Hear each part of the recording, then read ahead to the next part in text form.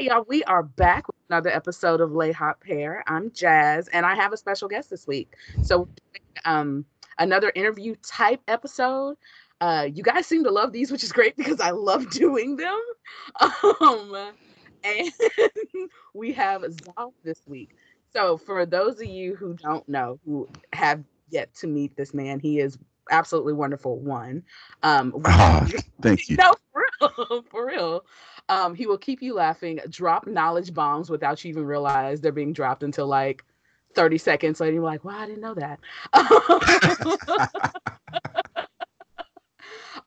And he's all about like empowering youth. So, seeing that it is Black History Month, I wanted to, I guess, tip my hat to the loving Issa Rae, and we rooting for everybody black this episode. Period. So, Period. That part. That part. so Zav, if you want to introduce yourself to the people. What's good, y'all? My name is Zav Hanfields, originally from the greatest place on earth. Don't debate me. Miami, Florida. I am super excited to be on this call with my girl Jazz. It's gonna be a great time. Nothing but great energy. This is Suave Zav. Let's get it. Come on, Swabs, huh? They're not ready. They're not gonna be ready. I don't think they're ready. They're not. Swabs, I love it. Okay, you know what? That might be the name of this episode. We'll see. We'll see. We might, AKA Swabs off. AKA. So Right. I like that. I like that. So we haven't done one of these in a while, but I wanted to kind of like bring back a segment that me and Tavares used to do called Child Cheese. And unfortunately, I don't have a clip of us saying Child Cheese. I might have to get a clip of that. That might be like post-production added in. We'll see how I feel. Okay. But I wanted to talk about the cancel culture and like the resurgence of, well, at least in the media, because I don't think it's gone away in other parts of our lives. But like the resurgence of blackface and like seeing politicians and other people of esteem like this come up in their past. So whether it be like yearbook photos or whether it be like old news clippings or whatever like that, I feel like it's come out a lot has come out recently, and I wanted to talk about that. But first, for those of you who have been under a rock, there was an issue with Gucci earlier. Right. But was it last week? At this point, I think it was last week, Right. right? Yeah. Last week. So they created this, or they released this turtleneck that, when rolled all the way up to cover your mouth, looks like Sambo. And for those of you who don't know what Sambo is, Google is your friend, and Google is free. Please let them know. Just let them. Yeah. It is free. Now, I might actually like drop a picture on the actual blog post for this, but it's a pretty racist, and I mean it's known racist image and foolery and coonery, because that's what it was. Sambo is cooning. So when rolled up over the mouth, it resembled Sambo. So that came out, and there was a huge uproar.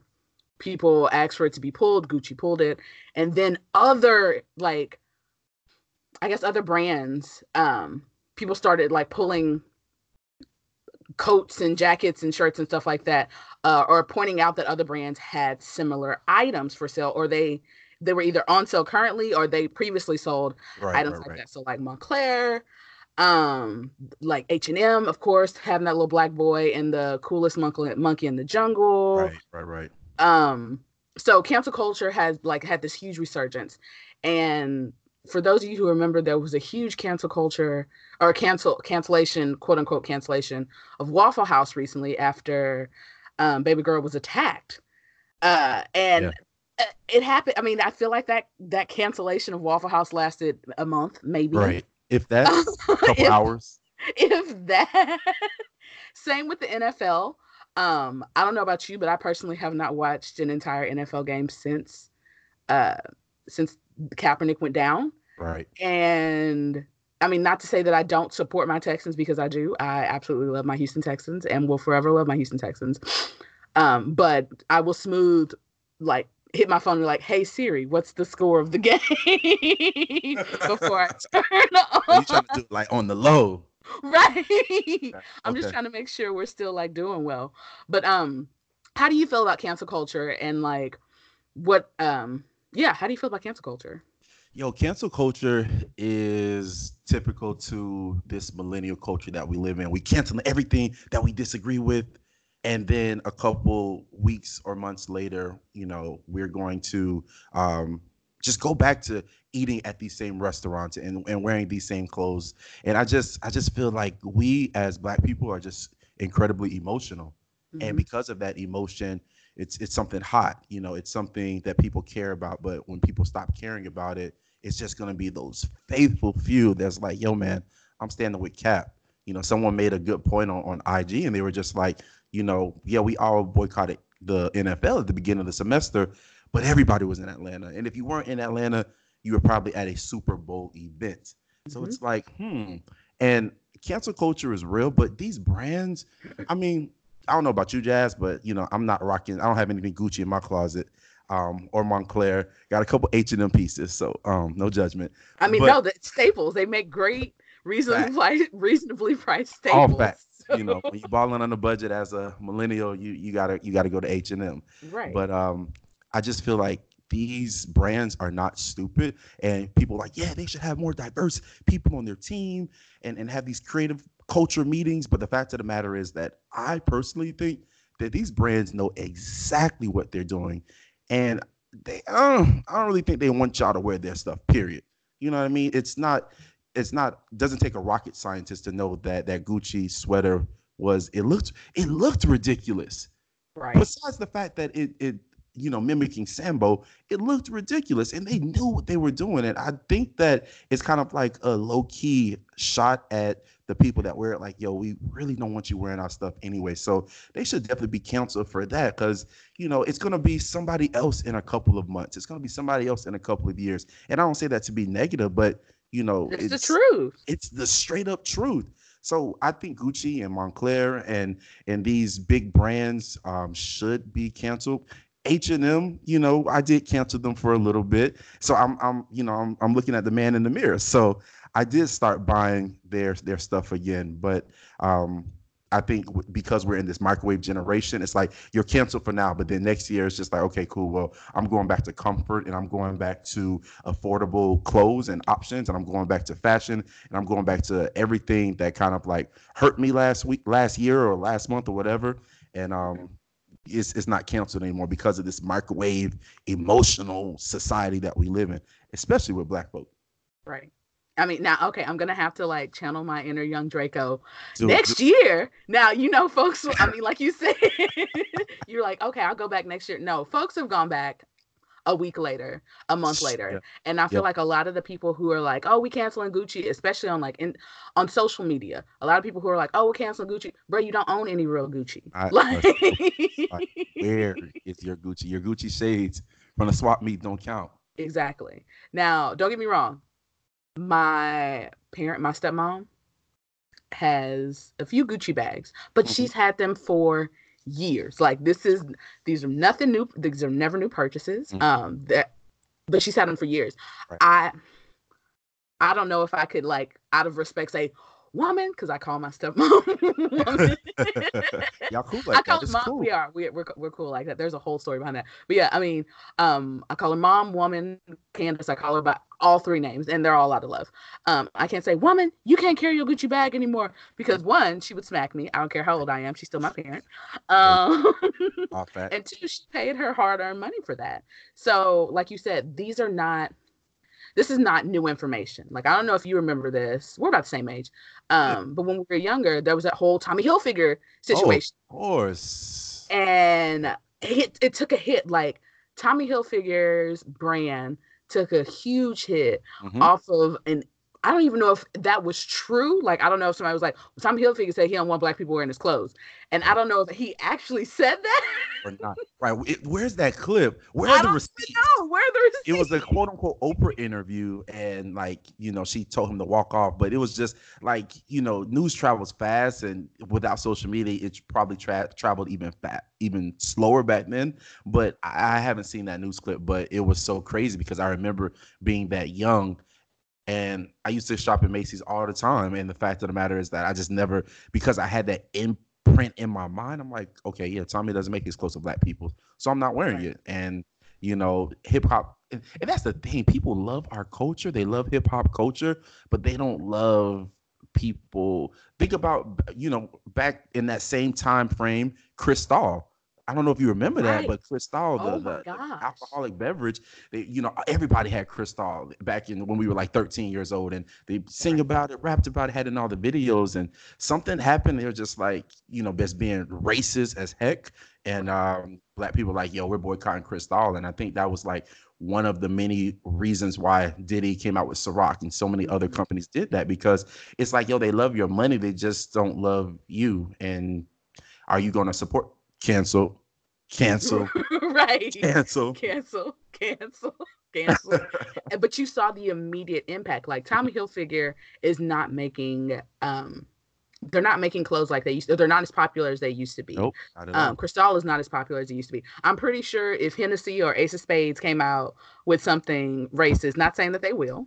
Right. One, I don't like Ace of Spades. I don't like the way it tastes, so Uh-huh. it wouldn't affect me anything. Or anyway, same with Hennessy.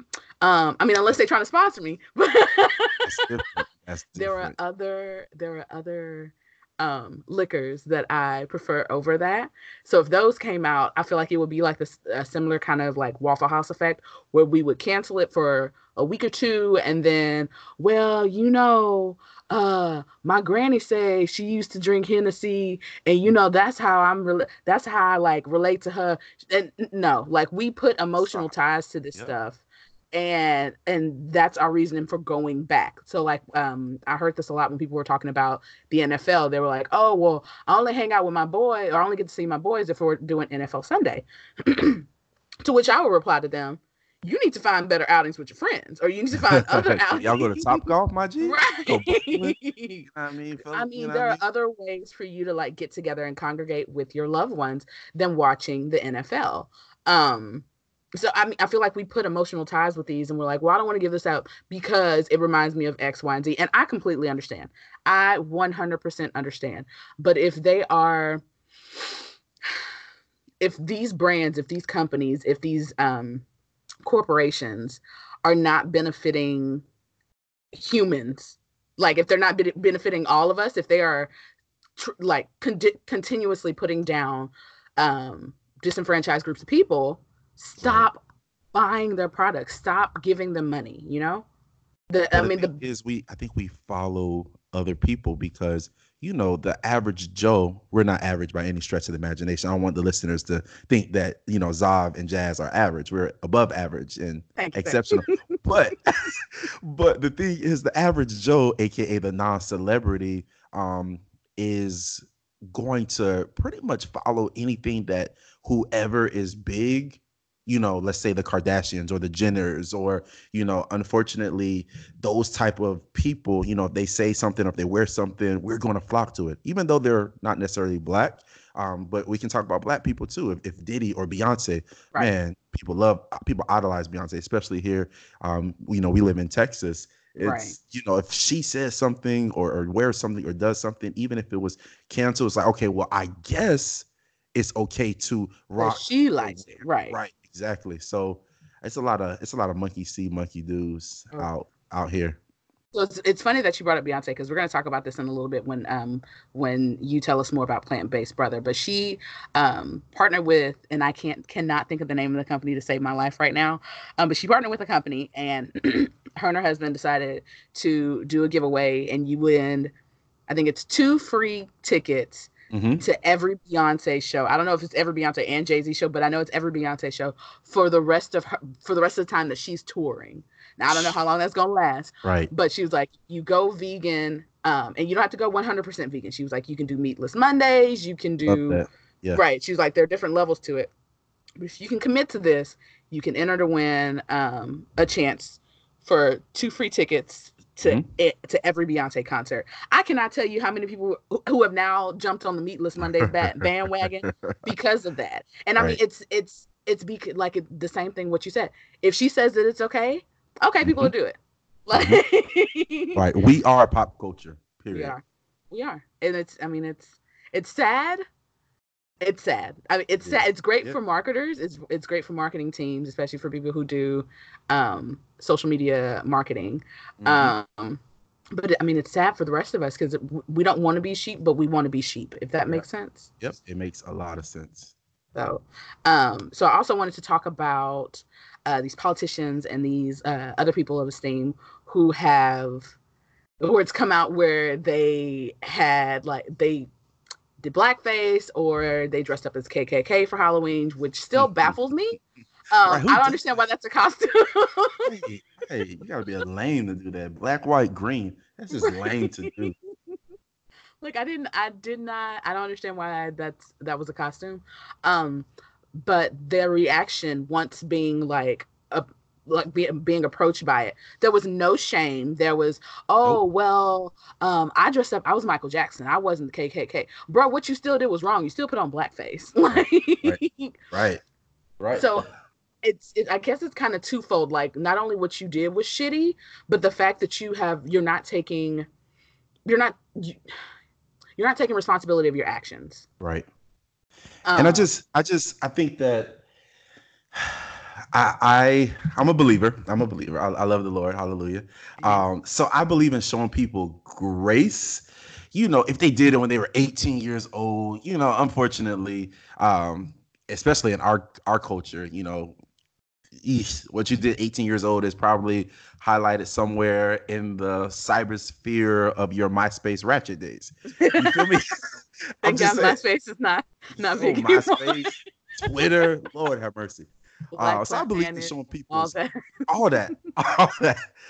I believe in showing people grace, but you know, I think that don't act like it just didn't exist. It's like apologize and just be done with it. You know what I mean? Yes, say that was kind of wrong, that was jacked up, it was tasteless, but don't act like it didn't exist because it's just very hurtful. People are still hence Gucci having a Sambo sweater. That is why it is still very much so problematic for these politicians and these pictures to be resurfacing from their parties in the 80s and the 90s of them in blackface. You know, how would you feel if somebody was, you know, Jazz, this is a question for you. How would you feel if someone last Halloween, let's say, who's a big name? Jimmy Fallon. How would you Okay. feel if he was in blackface, but not like historical blackface to be offensive, but he was, like you said, Michael Jackson, but he painted himself brown. How would you feel about that? Oh, I would totally feel some type of way. And it sucks because I absolutely love, like, Jimmy Fallon is one of those entertainers that I look up to. Like, it's him, Ellen DeGeneres. And there, I mean, there are a few other, Robert De Niro. Like, these are like white celebrities who have always presented themselves as allies. And so if that came out that he decided to, I mean, I would be shocked and it would suck because he's like best friends with one of my other favorite white entertainers, Justin Timberlake. Oh gosh. Oh god. So I'm so happy you didn't say that because I'm like, oh, not Justin. But no, I mean, Jimmy's just as bad because it's like you see, not your, and I don't want to say hero because I'm not idolizing these people, but Mhm. it's like we can't help but put these people on a um, different level, like see them on a different level from like Right. your regular schmegular Joe Right. Blow. Don't get me wrong, my parents, my parents are my heroes, and there are many other regular schmegular people in my life who are my heroes. But Absolutely. seeing there's a different level of celebrity for celebrities. Mhm. That um, it like it literally cannot be negated. right, Sorry, it you can't. have 5 million followers. You've been in the game for 20 years. You Right. can't just do careless, mindless behavior stuff and think that it's And think that there's not going to be a blowback. right. And I say that with so much, I say that very carefully because like I don't think that people should like walk on eggshells and live on eggshells just because you are and not have any privacy and have any expression and creativity to be themselves and do their thing. So I say that with also knowing that you can do that and be yourself, but come on, bro, you have to use wisdom. You use wisdom. You know what I And mean? if you do And so mess many up, things. apologize and do it on, like, be honest and be truthful and be sincere with your apology. I'm Right. sick of these half-ass apologies. I I tell people this all the time. Don't, if you hit me with that, well, I'm sorry you felt this way. That's not an apology. Nope. Don't, Nope. you don't need Not to at all. apologize for my Nope. feelings. Leave my feelings alone. Right, because Yeah. I'm gonna feel my feelings. So Hmm. don't come and say, well, I'm sorry you felt this way. Nope, you can keep that. You can keep that and you can go ahead and continue to stay out of my life. um sincerely and mean it, and don't go back and do the same behavior again. And I think that's the important component that people miss with apologies. They go back and they continue to mess up the same way. Yep.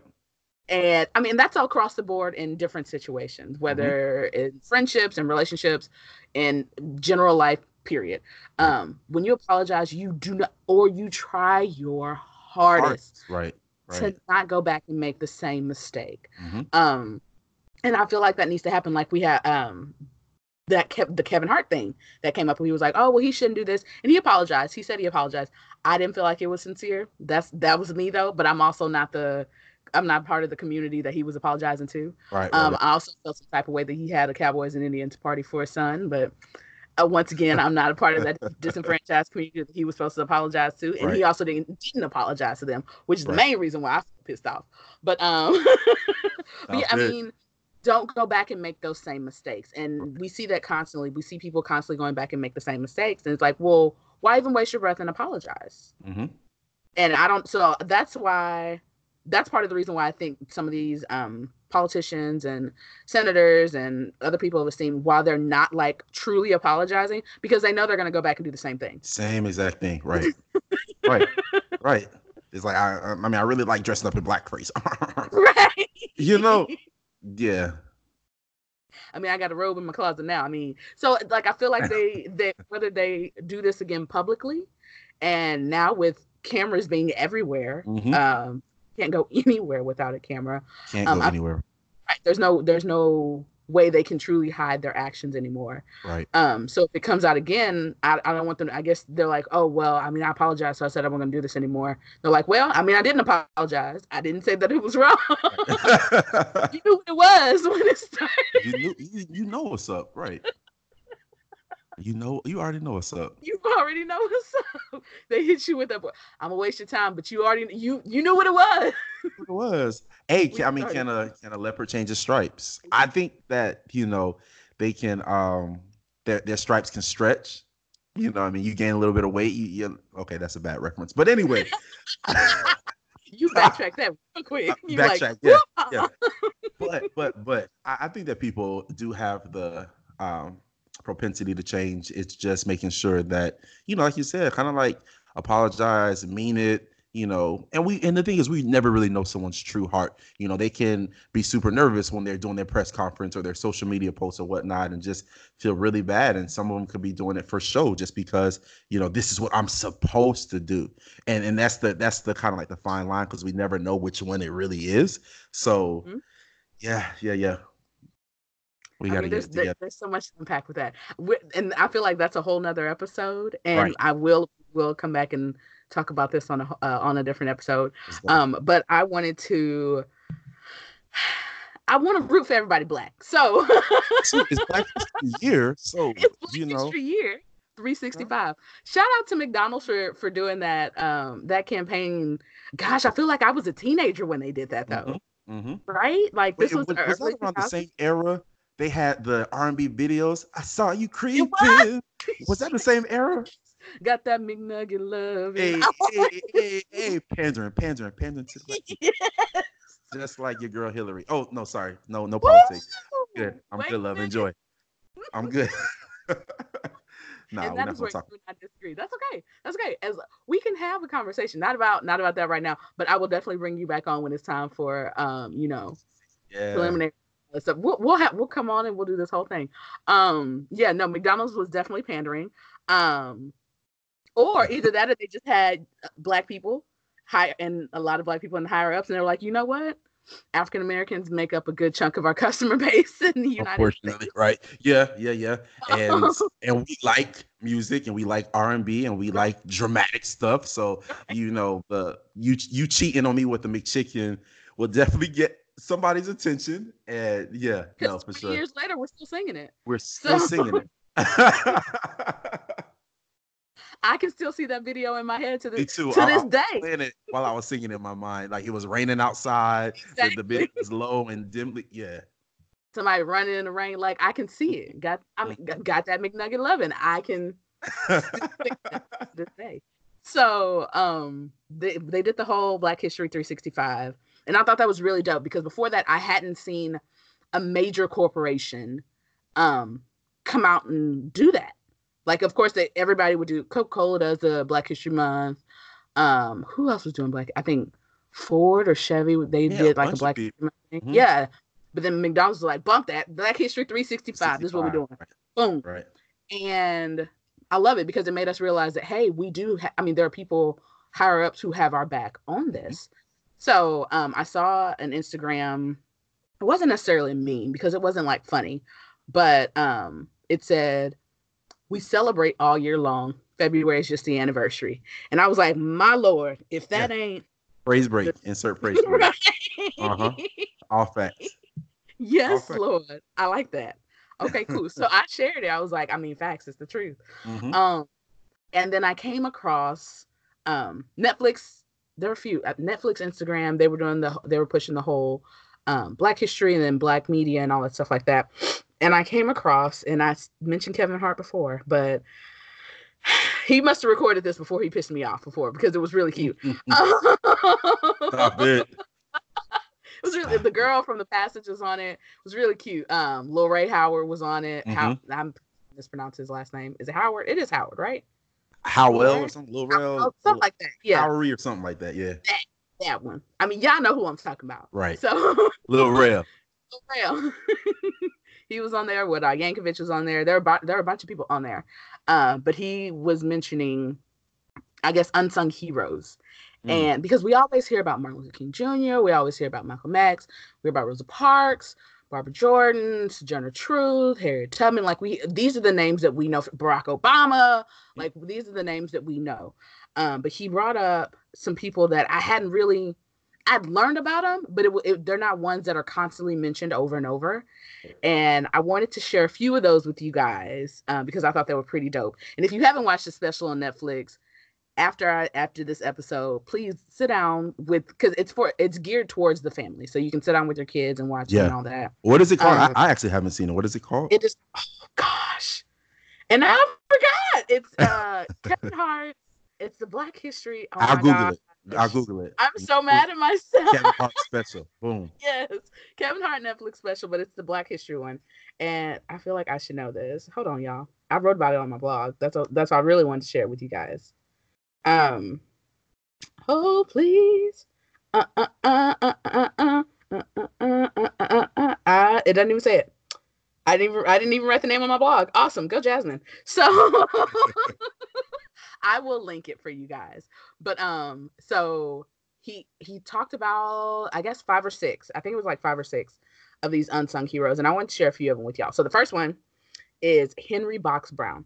So you guys have probably heard of him, especially if you hear me say Box Brown. This is the guy who mailed himself to freedom, like legit put himself in a box and had himself mailed to abolitionists in Philadelphia. Yes. That's some next level, like resiliency. Right? Yeah. Jazz is Kevin Hart's Guide to Black History. Boom. A Netflix original. Look at that. Look at you. Thank you, sir. You said, hey, you kind of convicted me. You said Google is your friend. Use it. I couldn't just sit back and be idle. Come on. Because idle hands are the devil's work. Come on. Hey. Man, you preaching. I'm going to pass off and play in a little bit. But yeah, so Henry Box Brown mailed himself from Virginia to Philadelphia. And I didn't realize this at the time, but there was a huge, I didn't realize this until recently, but he started a movement. So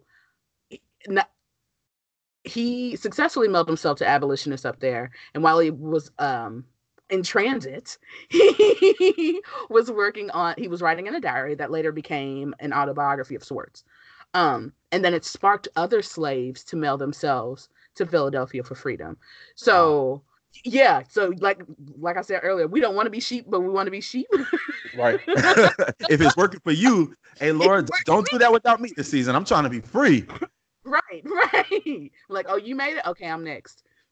And there were a lot of people who did that. Not all were successful because, it's only understandable that not everybody can be successful. Absolutely. But that became a way for people to escape to freedom, which I thought was really, really dope. And then he talked about Dr. Vivian Thomas, who became a doctor later in life. So Vivian Thomas was a technician who discovered and patented the blue baby syndrome cure. There were babies who were dying by the... What's that? Yeah. So there were babies who were dying by the hundreds because their it was either the arteries or they weren't getting the proper oxygen. They weren't getting enough oxygen to their lungs in order for them to live. So they lived for a few days and then they would die. Well, he figured out a way to treat that and to cure that. And he didn't get the acknowledgement and he didn't get the credit that he deserved because he wasn't a doctor. And so it was one of those, yeah. He didn't become a doctor until much, much later. So, like, in fact, he was teaching other doctors how to do this procedure while he was still a technician. And at Johns Hopkins. Can we just highlight the brother man for just being a natural born leader, for being, my gosh, that when you hear stories about that and the people that have come before us, I mean, how could you not just be proud to be someone of the Black diaspora? How could you not? Diaspora. How could you not? Like, that is outstanding. I'm sitting here amazed because I had never heard that story. You trained doctors and you probably could have been a doctor, but because of the powers that be and the, you know, how it was back then, you had to simply settle for being a technician, but you're still trained. Man, God will put you in positions to... Hey, man, I'm about to can we pass the offering plate for real? I already got my tens in my wallet. Like, what's up? Like, come on. What's up? God will put you in positions and places where you need to be to benefit not only yourself but others around you. And that's that's what happened. Yeah. So he legit, like, so he couldn't finish med school because he couldn't afford it. So he worked as a technician, he worked as a bartender, he worked as like a handyman, and all the while was like training other doctors and other medical staff at Johns Hopkins, and they ended up giving him an honorary doctorate, which was amazing. And he now gets the credit that he deserves. But at that time, it was one of those, oh well, he's just sitting in. This is my tech who's here, the doctor who was, and I forgot that doctor's name. Oh. No. Anyway, I'm not even gonna mention that doctor because don't even do it. Right, I'm not even gonna do it because Dr. Thomas was the one who invented the procedure. So right. That's all that we care about. Exactly. Get your credit, sir. Shout out to Dr. Thomas. There's no more blue baby syndrome. Okay, and then last but not least, I know you guys know Josephine Baker. Josephine Baker was the Beyonce before Beyonce. Yep. I mean, hands down, she was Beyonce before Beyonce. She was an entertainer here in the U.S. who she didn't get the credit that she deserved. Another one who didn't get the credit that she deserved. Right. She could do the black circuit, and a lot of the entertainers back during the Harlem Renaissance could do the black circuit. But when she wanted to go and entertain white audiences, they would make her in the back. And if you've seen Green Book or just know of the history of that time period, you would know that black artists were not, I mean, they were treated terribly back then. They would they wanted you to entertain them, but you weren't allowed to be treated like the other entertainers who the other white entertainers. Right. So once your set was over, you were immediately put off property.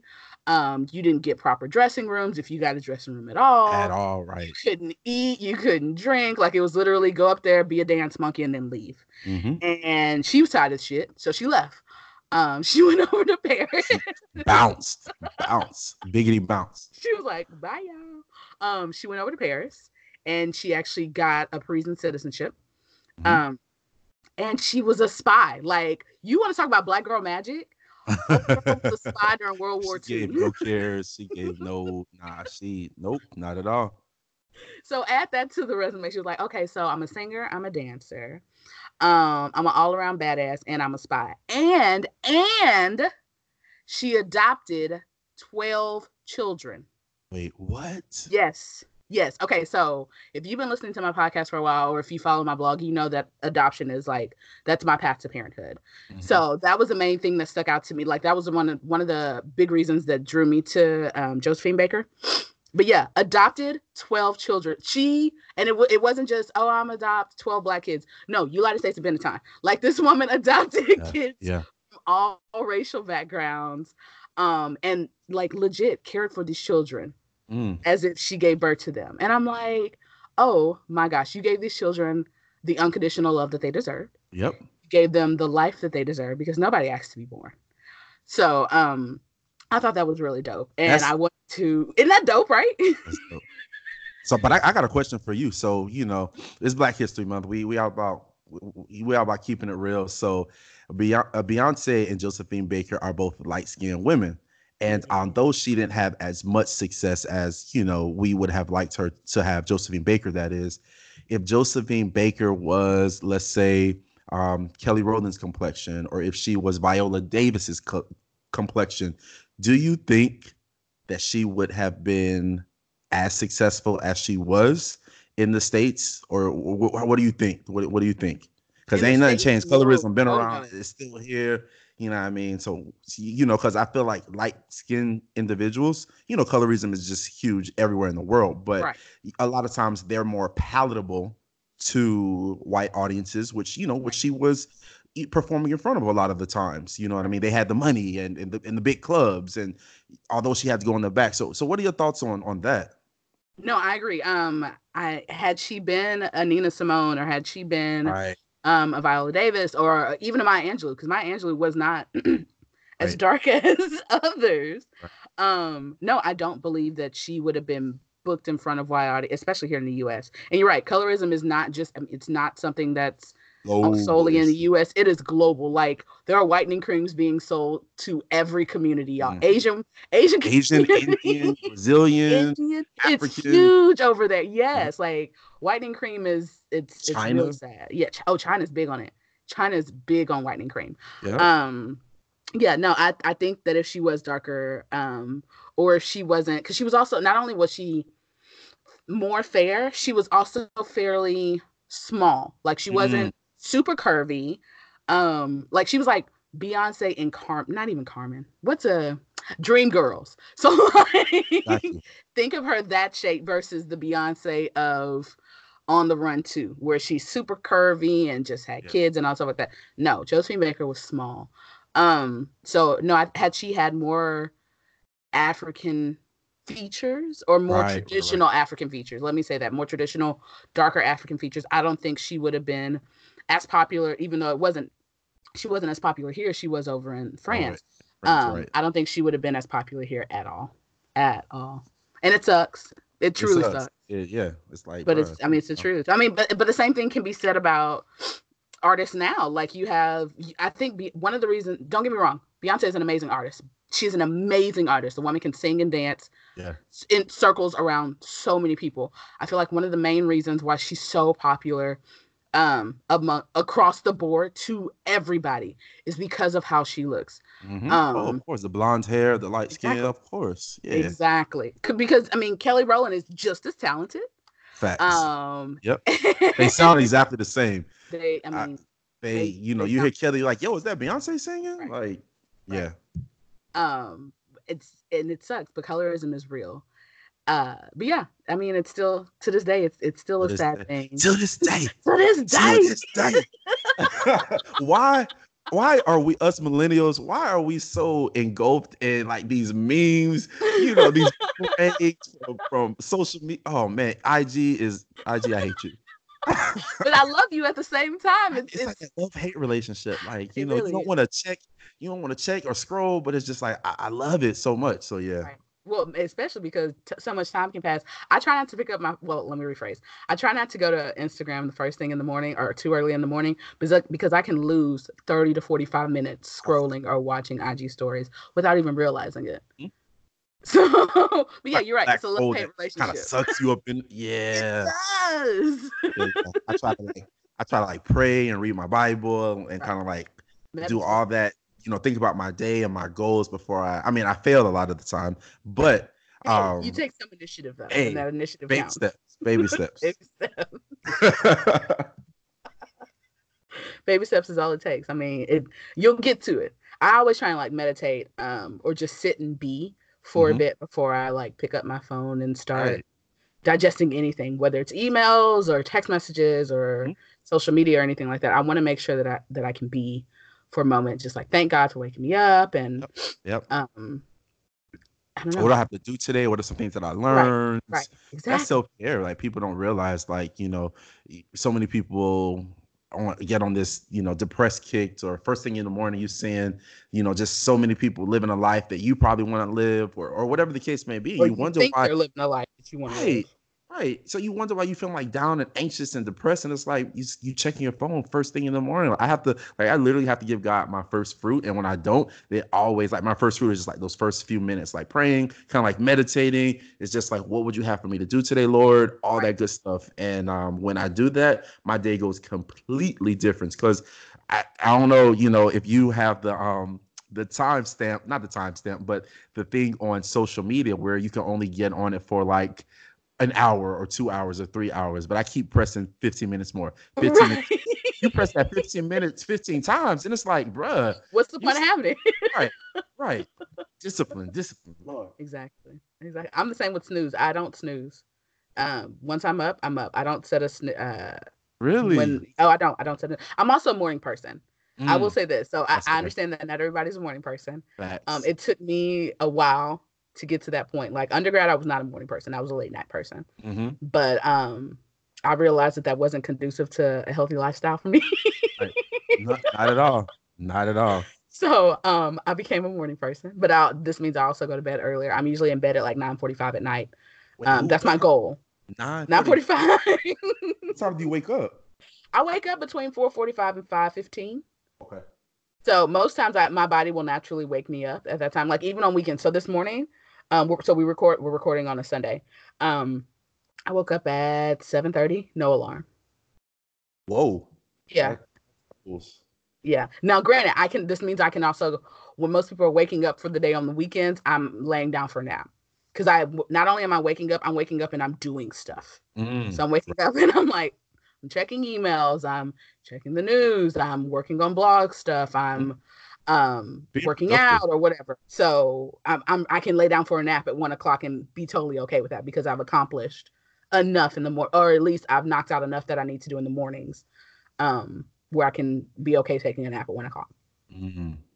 So I I'm don't an know. I'm an avid napper, so Naps are life. Naps are life. naps are babe, man. It's They like, really are. and people try to clown me all the time because I'm such an avid napper, and they're like, "Yo, what adult still takes naps?" I'm just like, if you could take a nap, you would You take a would, nap. right? So Smart don't be adults still take hate the naps. player, hate the game, don't hate the player. Come on now. Exactly. Worry about yourself. That's what you need to Right, do. Worry right. about yourself. No, I'm a napper. Yeah, I'm a napper. On weekends, I try and take at least one nap every day. I try and fit that into my schedule. So whether it's a 30-minute nap or a 2-hour nap, because 2-hour naps are still naps. I don't Yep. care what anybody says. All facts. Anything less than 4 hours is a nap. Right. Yep. um, but yeah, no, whether it's a 30-minute or a 2-hour nap, I try and squeeze in a nap every day or every weekend day at least. But Hmm. yeah, okay. So I want to get back to like Black history because I know Okay. we celebrate 365, but this is like the anniversary. So like what coming up, question to you. Coming up, because you said you grew up in Florida. When did you move to Houston? September 27th, 2012. Okay, so it's still fairly recent. So you were in what? You were in college then, right? I was not. I was actually a 25-year-old whippersnapper. You Just grown. I was grown. Like looking back, I was like, dang, I was actually grown and just living on my own and just doing my own thing. But yes, I was out of college, out of graduate school, went back home to Miami for a couple years. Then I moved to the H town, stayed Hey, down. Yeah. hey. So, tell me about Black history education in Florida. Like, what was that like? Were you guys taught Black history in school? Were they calling slaves uh workers? Mm, Like, right, how was that taught to right, you right. guys in school? So oddly enough, I'll just kind of start from like I'll start backwards. So I did not know about Juneteenth until I was in college, and I had a friend from Texas, And he was just like, oh yeah, Juneteenth, this, that, and the third. I was like, bro, what's that? It's like not that, it's like a bigger thing now, but literally me and the people in my circle, we did not know about Juneteenth until we got to college. I'm like, wow, this is such a monumental day that like we should be knowing about and be celebrating. So that can give you kind of like the frame of reference and the frame of mind that kind of like I was in. But yeah, they had typical Black History Month and Black History plays. And of course, it just scratched the surface, especially being the type of schools that I attended. But at my church, they did a really, really good job of like highlighting Black History Month and just having speakers and talking about just different things from the motherland and just artifacts. And I was naturally very inquisitive, so I kind of like knew about the books with all the random little Black known history facts, like who created the stoplight or who created the cell phone and things of that sort. So but yeah, it was in Miami, it was very like touching the surface. So you had to kind of find other alternatives and routes to get your Black history. So that's why I'm so passionate about it now, because it's like, yo, and I love Tom Joyner, not only because he's an advocate for HBCUs, but because he is. he partnered up with McDonald's to always give a 365-day African American fact. And it's just like, do you all know that if we give a fact every single day, we'll have like 20 years as far as Black people and what we created and what we've done and what infrastructures exist because we existed. Yeah, it's real. So I wish more people in more schools and more individuals just took initiative to learn more about our history and to know how rich it is. Because I work with the youth. I know we're going to talk about this a little later, but I work with the youth, and I'm a firm believer that if they knew the greatness from whence they've come from, that they would do things differently. We not no scrub people. And just because like individuals in your family, I tell them all the time, just because individuals in your family are living a life that you kind of, don't agree with in terms of like maybe they dropped out of school or maybe they, are just a negative person, that does not mean that all Black people are like that. And that's why I'm so passionate about exposure and opportunity. You give people exposure, then they can reach various opportunities, but that can happen without guidance and mentorship and sound direction. But yeah, growing up in Miami, it was just very minimal, if you will, as far as like our Black history, especially in school. Gotcha. No, I mean it was similar here. I feel like we learned more about Texas history. You meet any Texas, especially native Texan, they can spout off more facts about state history than we can about our national history. Like sixth grade was like geography, seventh grade was Texas history, and then eighth grade was U.S. history. Like we learned about Texas history before we learned about U.S. history because that's how much state pride we have. United States of Texas, absolutely, exactly, because we are Texas and we are proud. Like we were like, I always tell people this at any time. This is our agreement when we joined the US, we could split into 4 states and run this bitch. Like try us. This is what we agreed to. Y'all play too much. You gonna mess around. We gonna split into 4 and we gonna run everything. All facts. I mean, y'all. But no, I mean, exactly. But no, I feel like it was kind of similar here, and I love that you brought up your youth program. Let's talk about that. So that was the perfect segue. Let's talk about that. So tell us more about that. Yeah. So I, not to sound cliche, but I try to be the mentor, the coach, the guy that I wish I would have had. I went to a predominantly white school and, I never had any teachers that really poured into me. And I honestly think the trajectory of my life would have been incredibly different. I mean, I just went around thinking I was average and I was like, okay, well, maybe I'm not that good. I'm just okay. But it's nothing like someone Black, Black History Month, Black History Year. It's nothing like having someone Black just come in and just like affirm you and just believe in you and push you. Because sometimes, little middle school, elementary school boys, they, that's what I can speak to. That's what I was. You need that push that, hey, if you don't get your act together, I know that you're capable of making A's. I probably would have went home and studied a little bit more and read a little bit more because of that affirmation and because of that guidance and mentorship. So I've been working with youth, honestly, since I was a youth. I'm talking about, working from summer camps to developing programs and coaching youth and young adults and speaking to them. So I've been doing it for quite some time now.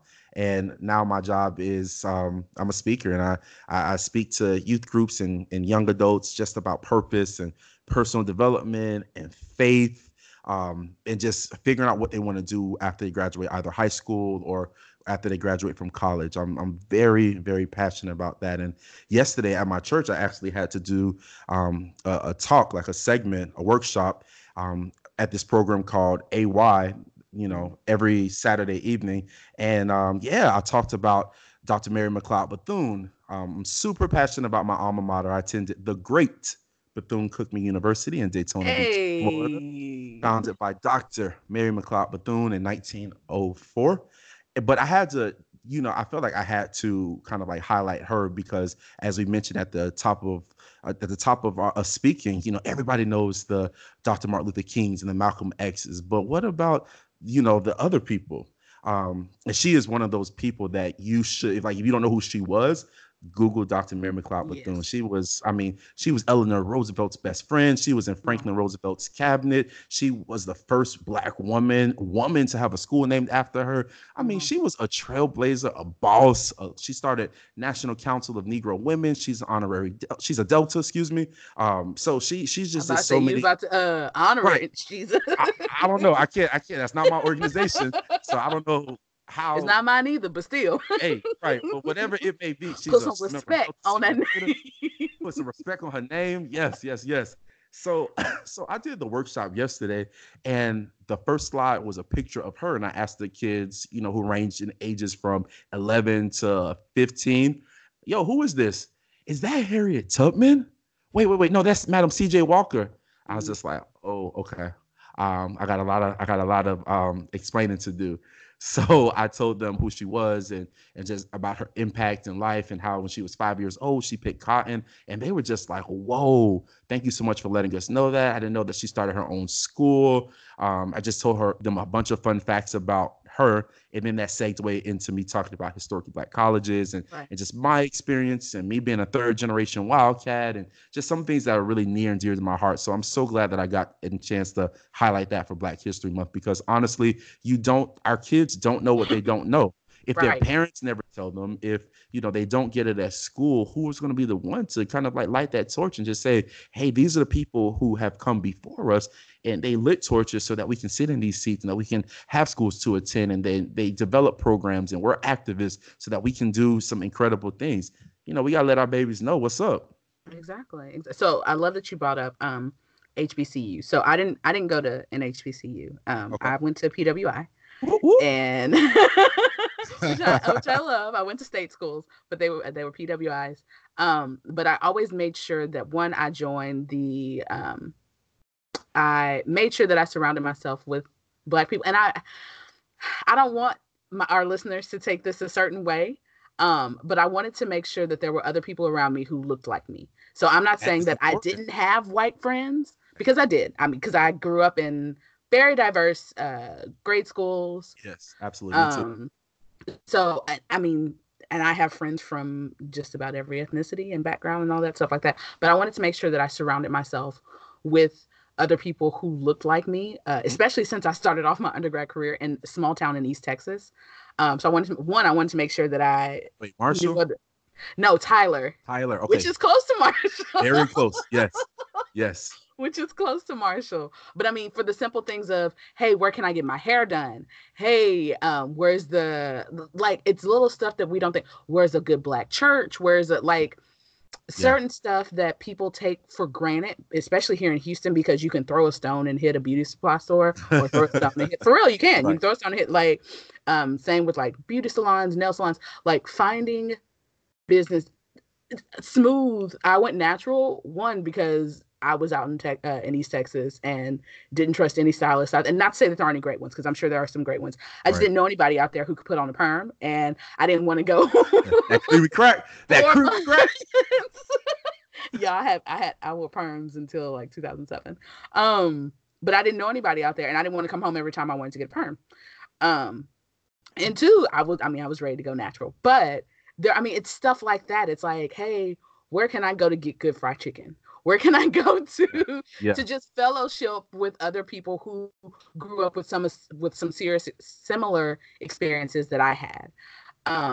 So yeah, I mean, I always wanted to make sure that I surrounded myself. So I mean, I had friends across the board, but I Hmm. wanted to make sure that I had a good group of people who grew up with similar experiences that I did, who would understand, They can like identify, if they can relate. Right. yes. So if I had to give Important. you a look out in public because somebody was up there acting up, and I was like, well, that's not something we can do.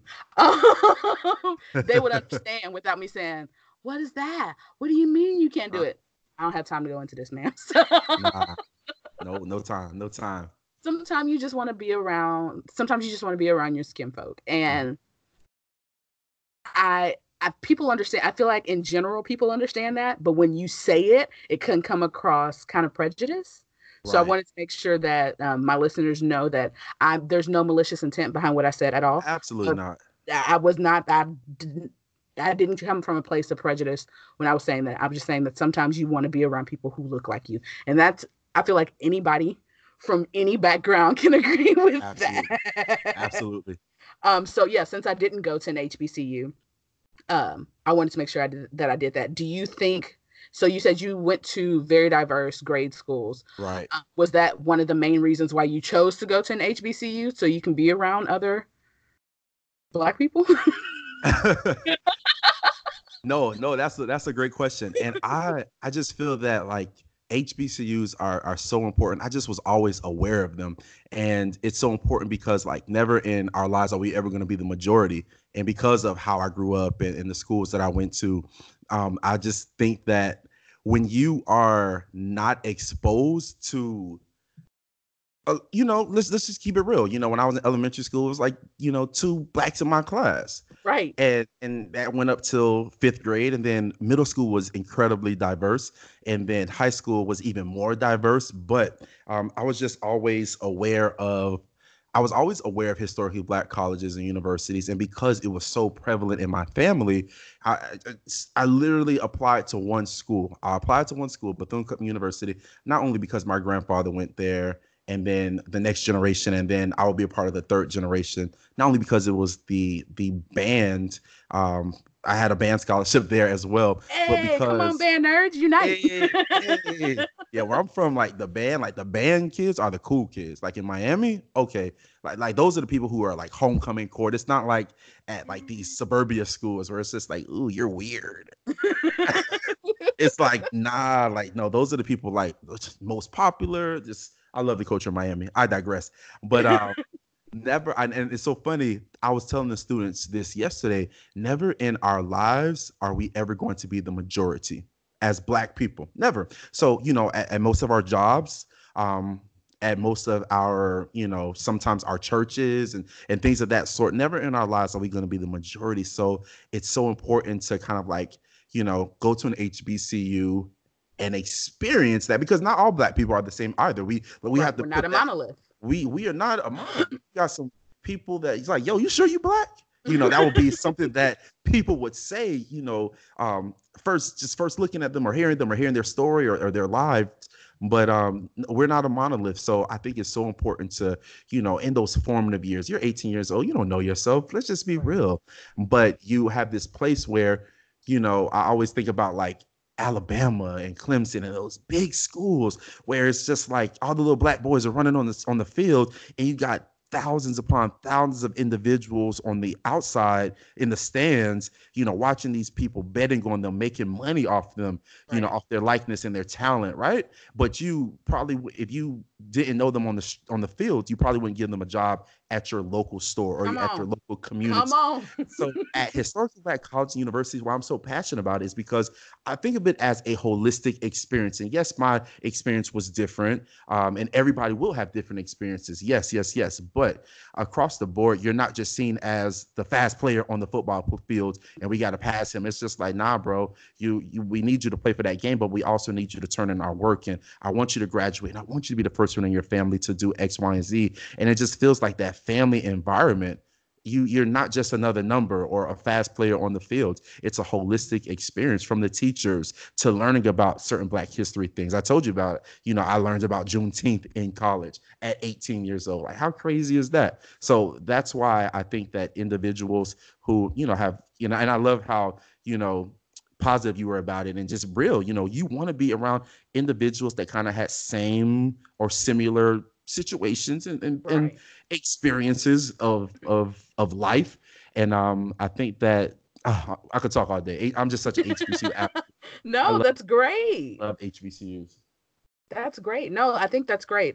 So I feel like well, so I grew up wanting to go to UT at Austin, University of Texas at Austin. Oh, nice.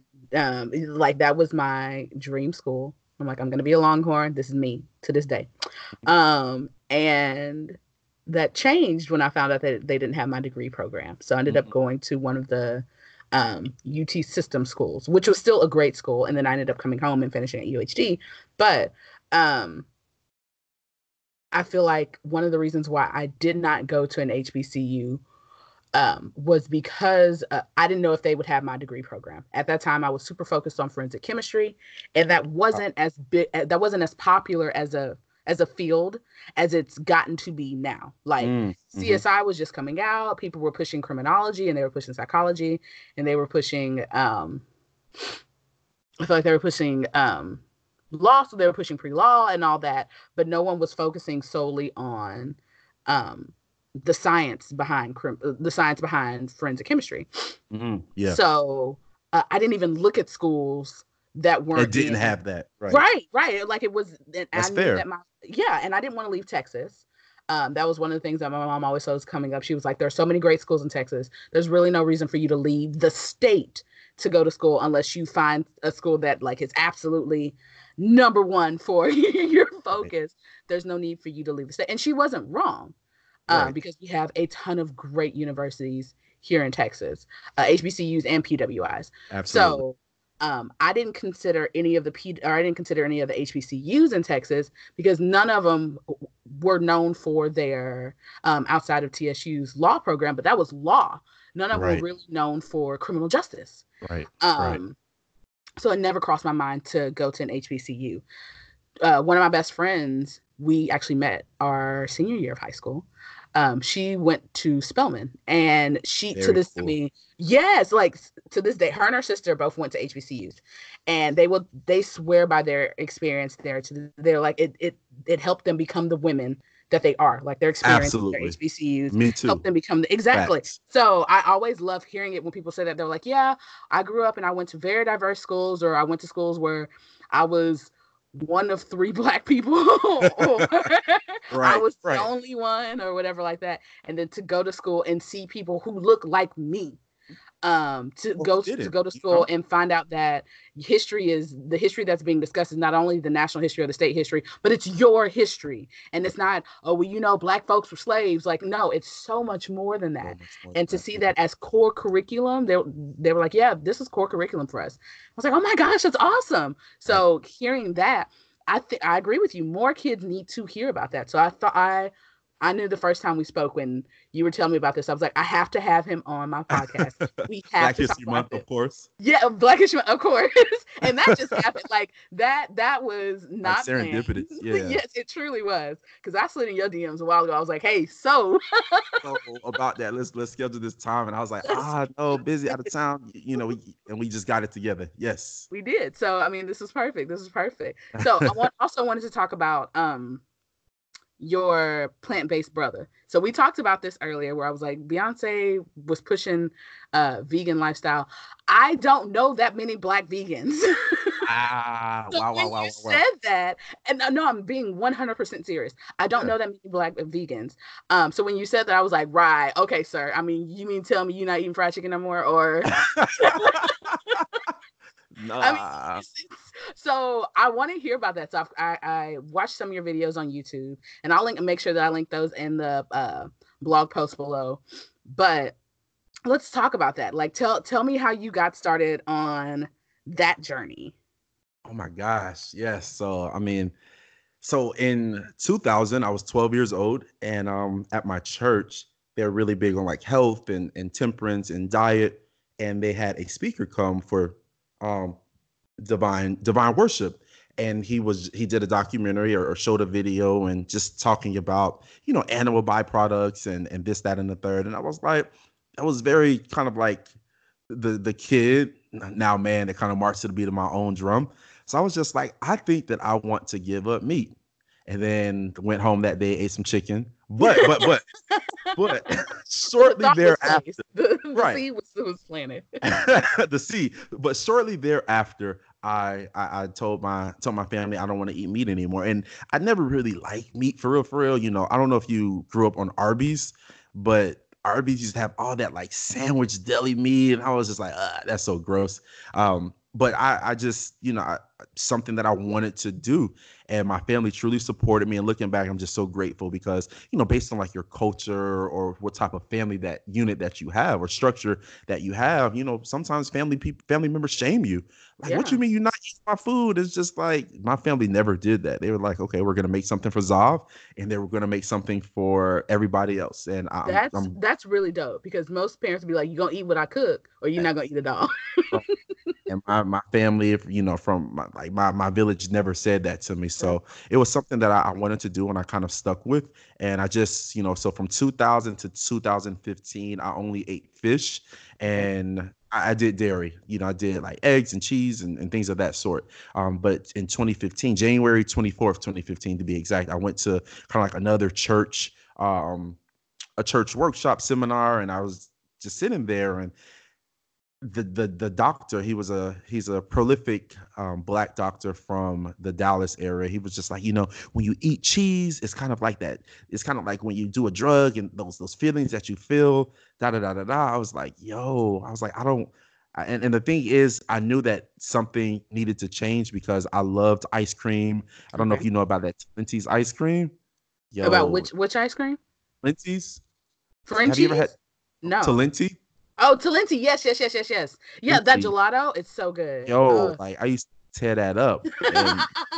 And I ate that, or I used to eat that little gelato ice cream, and it did not like me or my stomach. Gotcha. The same thing with cheese. Gotcha. And so I was just like, something has got to give. And that's why I tell people never say never, because you just never know how life will pan out. Because I literally said, I do not want to eat this anymore. And I literally haven't eaten cheese or fish since then. So that's something that, I like to point out. Never say never, because you just never know. I didn't want to be confined to like, I can't live without this food or that food and whatnot. And I was just, in that time of my life, I was just more so focused on like my temple and putting like, the right things in my temple, as far as things are gonna make me better, make me stronger, stuff that didn't live and things of that sort. So come fast forward to 2017, I was just chilling one day, and my DMs and messages and emails and just was blowing up. And you know why? Because everybody saw a documentary. What documentary was that? Oh, oh gosh. Yes, I know the one you're talking about, because I saw it. It was on Netflix for a while. Yep. Oh, What the Health? What's the name of it? What the Health? That's right. Yeah. So What the Health came out, I think that was 2017. I'm pretty sure it was 2017. That sounds right. Yeah. Yeah, people were just like blowing me up, because that's what they knew me for in college. I didn't eat chicken. They knew I only ate fish, and I would post certain meals that I cooked on social media, and people were just blowing me up, and I was like, okay, I didn't think anything of it. But when even more people started hitting me up, like, yo, can you send me a recipe plan? Can you send me some stuff to eat, some restaurants to go to? Because I saw the documentary. I kind of want to do better with my diet. I kind of want to eat less meat, or I want to give up meat, or whatever the case may be. And I had a thought in my head, like, okay, well, maybe I can kind of like monetize my passion, or just kind of like manifest this passion and bring it to fruition, if you will. And that's how the Plant-Based Brother was birthed.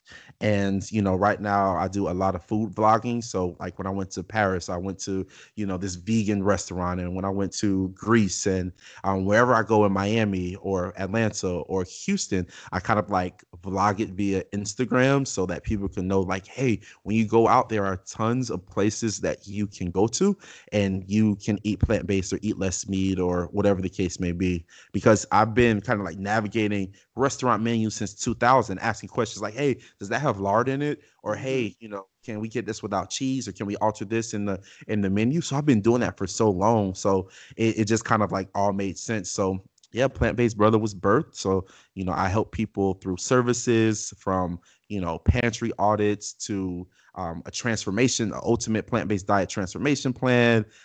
Doing coaching now, 3-month plant-based coaching to help individuals if they want that real, true accountability. We do personal shopping. We do cooking demonstrations. I do workshops. So it's really taken off, and I'm really excited about it because, this isn't just like a fly by night, like, okay, yesterday I gave up eating chicken or whatever the case may be. Like, nah, I've been in the games for, if you look on my Instagram bio, with all due respect, I'm a plant-based OG. Just saying. He said what he said. Straight up. Right. So that's something I'm very, very passionate about because, I don't, and the thing, I think why people gravitate towards, Plant-Based Brother so much. I mean, I am Plant-Based Brother, but me, I'll say, is because like, I don't shame anybody. Like, yo, if you want to, you and I went to dinner before. It's like, I was just about to say that when I'm like, so we met each other at a Mexican restaurant. And if you visit Houston, or if you're from Houston, you know that Mexican restaurants is life here. Like, Texas was Mexico at one point, so we love our Mexican food here.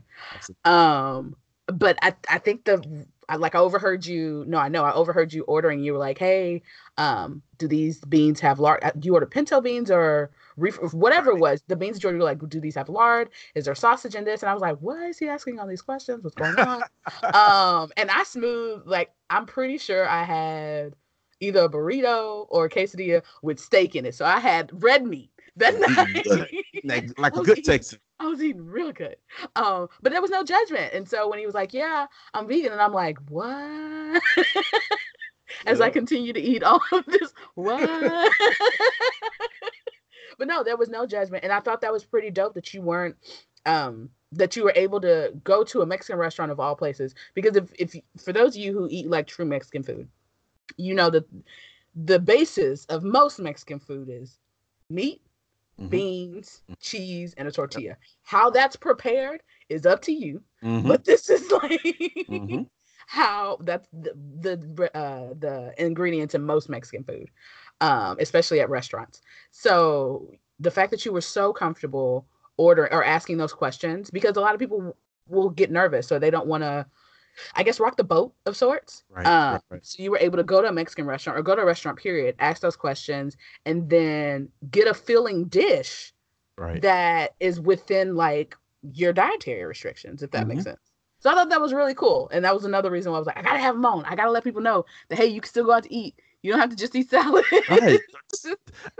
Right. Who wants to eat salads all the time? I want to eat some guac and some refried beans and some tortillas not made with lard. I'm trying to eat good just like everybody else. Exactly.